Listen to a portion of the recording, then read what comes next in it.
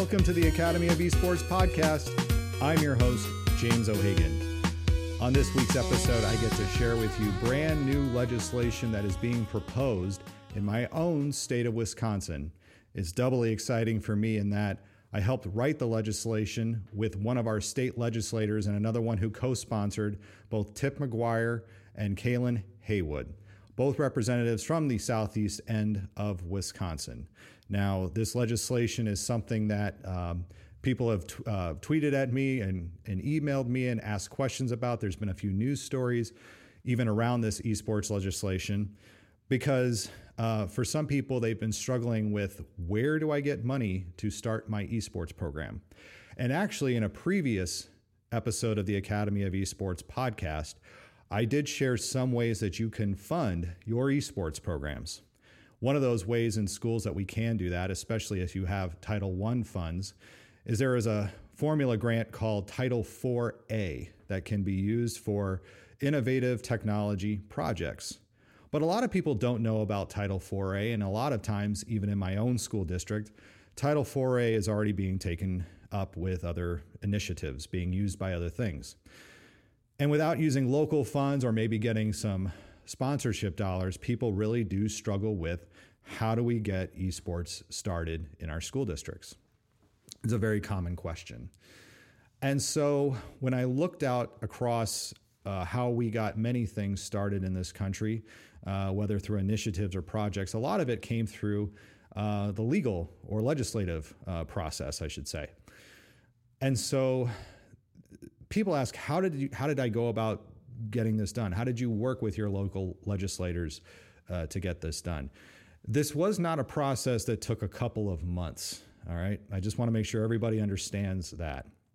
This process probably goes back about 3 or 4 years from the time that I got into Wisconsin and we started our first esports team in the Racine Unified School District at the Walden School. Now, the way that we started that program was a local grant. So actually, our school district was looking to promote innovative technology projects. And so we used esports. We submitted actually a couple of grants around esports. And one of them for the Walden School was approved. And the Walden School began their competitions in esports back in 2016. Fast forward to the year 2020, and we have 5 high schools right now that are funded through what we call Fund 80, which is a special funding structure that we have available to us in Racine that a lot of schools don't have. We call those community funds. But I realized very quickly that despite all the efforts that we can do to fund our esports programs in our schools, that there's still a number of barriers that people come up against when it comes to starting their teams. One of the key, I guess you could say, barriers to entry for esports, aside from cost, is the general mindset of people around esports, the stereotypes, the misinformation that they may have about what gaming and gaming culture is like and what esports and esports culture in schools is like. So this process isn't just a matter of us just saying, here's some legislation and let's have at it. We still need to have those broader conversations with stakeholders in our schools. And a lot of times those conversations are pushed aside because somebody, maybe one teacher can get a project started or get a grant through some other means. But the reason for this legislation that I'm going to talk to you about, and it is legislation bill LRB 3801. Again, this is Wisconsin legislature. And how this bill operates is that it, if passed, would allow for the creation of a grant fund through our Department of Public Instruction. Many people in other states have departments of education. We call ours in Wisconsin the Department of Public Instruction. But this grant structure would provide then matching grant funds to schools to start esports programs or to fund esports programs that they may already have. We made sure to include language so that nobody would have an opportunity to be cut out of this funding. And what makes it interesting, again, is that it is a $10,000 matching grant program. So you're starting a program at your school, if your school can come up with $10,000, the state and the grant program would match it up to $10,000. And what's really something that I love about this bill is that it is not just for public schools to start esports programs, but it is also for private and parochial and home-based instruction programs to start esports programs. Because let's face it, those of us who are involved in esports and education, and I hope that point is not lost on any of you, that having public, private, parochial, and home-based instruction groups available to get access to these grant funds. The reason is because I've seen the value of what esports can bring to our students. I've seen the value and the impact that it makes on some of our most marginalized students who look for something to do, something to connect them to their education, to their school culture, or to help foment and create a community of fellow gamers, fellow scholar gamers, if you will, in their own schools. But again, this process was not something that started just a few months ago. Again, I go back to talking about the Walden School and how we started our grant funding there. But realizing, again, coming up against barriers that keep people from wanting to step into this world. Now, $20,000 for some may not sound like a lot of money, but when you realize how these funds can be used, you realize that there's a lot of potential here for growth and rapid growth to build esports programming. There's no separation on whether this can be used for elementary or middle or high school students. Where I think it really shines is that the program can be used to buy equipment, but it can also be used for other purposes as well, such as, let's say you already have all of your equipment, but you wanted to join a certain association that maybe costs money to join. Our own association in the state of Wisconsin, the Wisconsin High School Esports Association, charges a optional $100 fee. Right now it's optional, $100 fee for teams to enter. So for my school district, all in, we're $500. And that allows us to compete in all the games and everything else. That grant fund could be used to be allocated and used to fund those entry fees. Let's say you need a consultant to come in to help you build or start your esports program. Those fees can be, those dollars can be put towards that. You may need extra data cabling or power or licenses for games. Again, the grant money allows for use of that. I guess the hard part of this right now for me personally and with the state of Wisconsin is how our legislative process works. If you have not done any news reading about the state of Wisconsin and our legislative setup, you could say that the state is very uniquely divided in the legislature. So even in our last presidential election where the presidential balance was about 50-50 between Donald Trump and Hillary Clinton, our state legislature is about 2/3 Republican and 1/3 Democrat.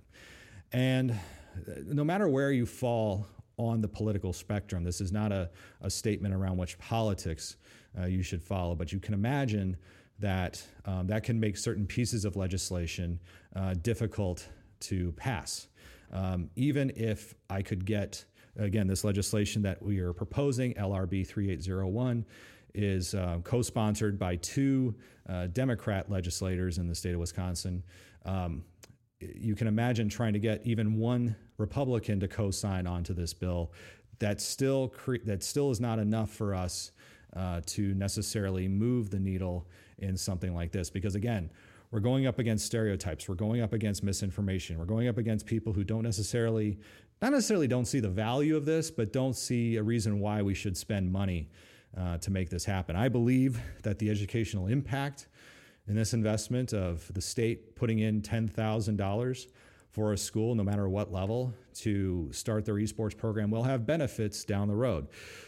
First off, of course, will be the educational benefits. So having another place for kids to connect to their schools, to be part of a school program, I think is a key part of this legislation. The other key part is the long-term economic benefits of something like this. So when we think about esports, where do we think? Well, one of the places that I typically think about is South Korea, but that's not in the United States. But when I think about where is the hotbed of esports in the United States, the place that would be is in Southern California, specifically in Orange County. That is actually where the North America Scholastic Esports Federation is homed. Their home is. That's where Playverses has their home. So there's a couple of, it really is a hotbed for esports culture, but nowhere really in the United States do we have something that is where we can grow esports now with our schools, do it in the proper way, do it in ways where we do talk to kids about proper physical health and help them with mental health issues, where we do honor the importance of play again in our schools, meeting our kids where we are at. But if we do this properly, if we really think this through, we're not just talking about a program that's going to benefit children in schools, but it's going to benefit the economy of Wisconsin years down the road. So let's think about this. We are at the beginnings of a right now, $1 billion a year industry that only a few years ago was about $500 million and has grown substantially. We know now that the lifestyle choices and the choices of entertainment that kids are watching and participating in are largely around esports.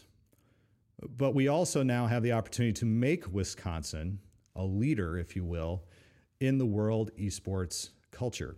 The city of Chicago, while a big city, is not really picking up on esports, if you will. Yes, they do have events down at the United Center.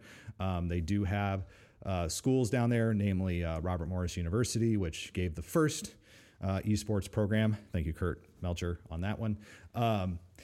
But where could another Midwest city become a hub for esports culture in the United States?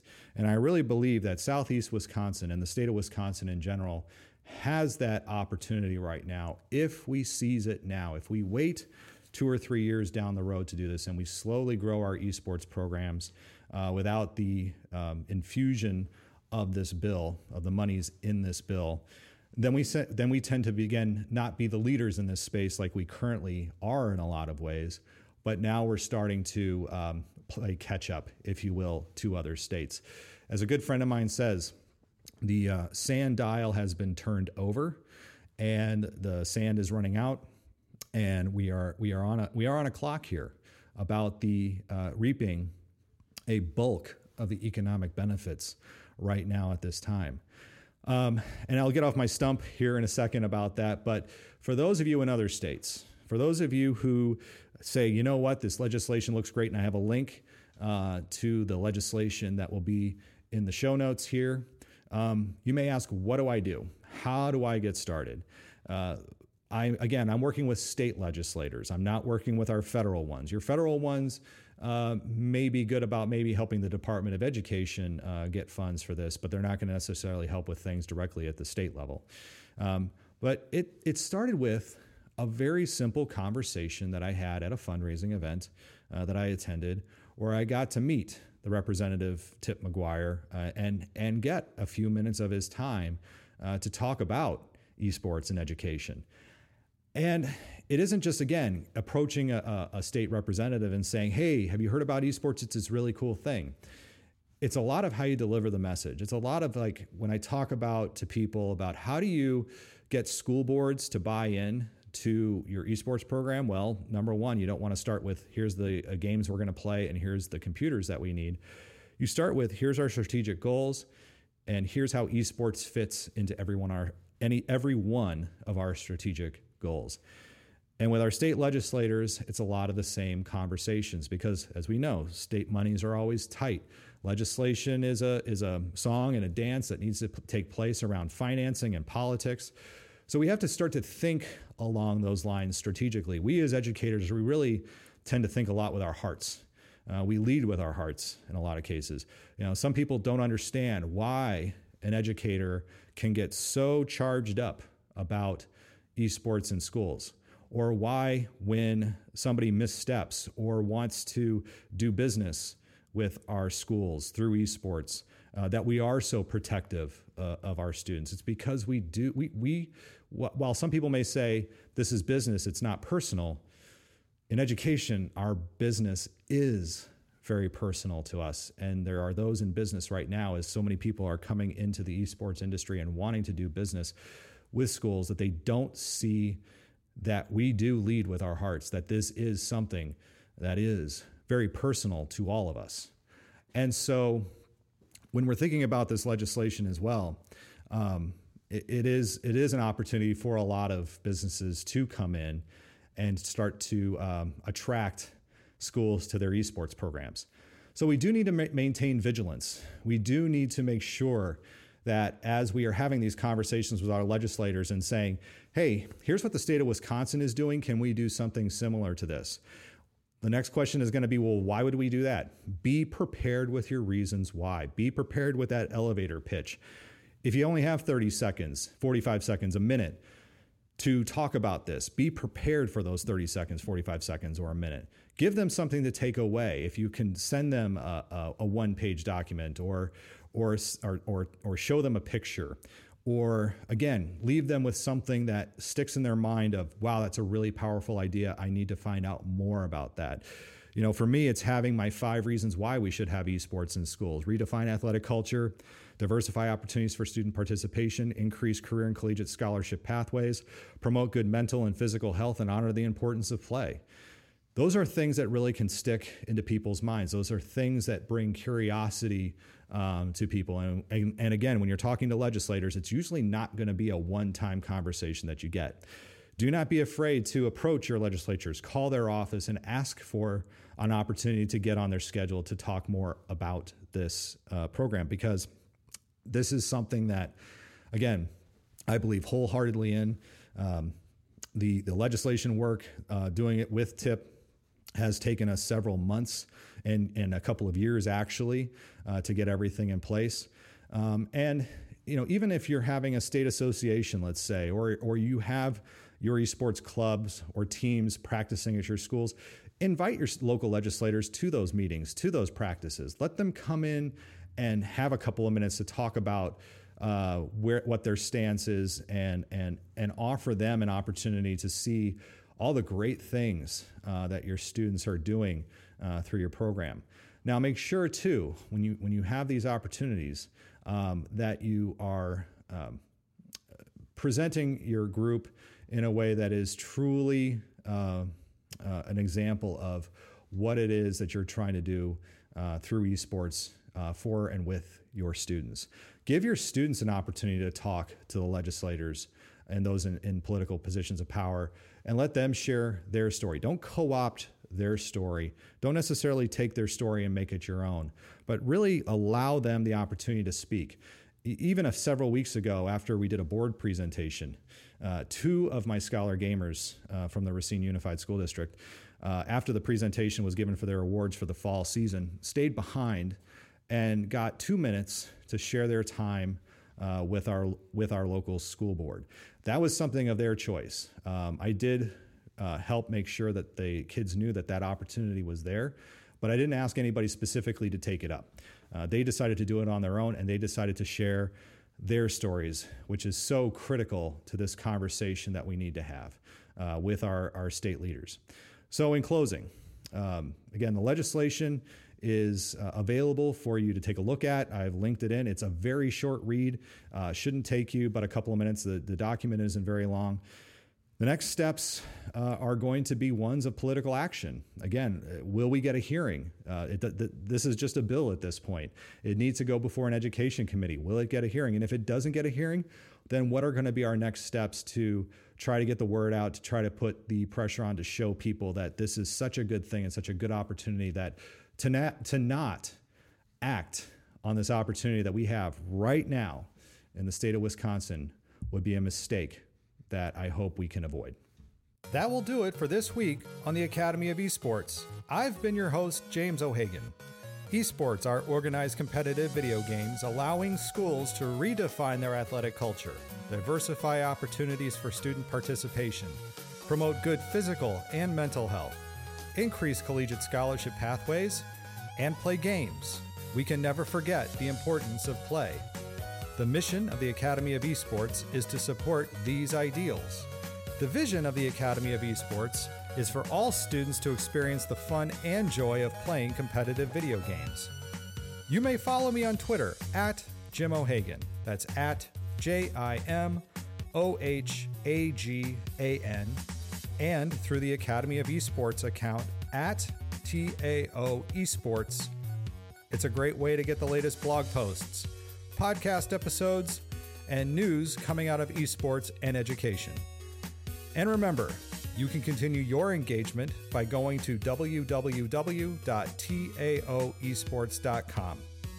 You can also connect through Facebook at www.facebook.com/TAO Esports. Thanks again for listening, and I look forward to our time again next week.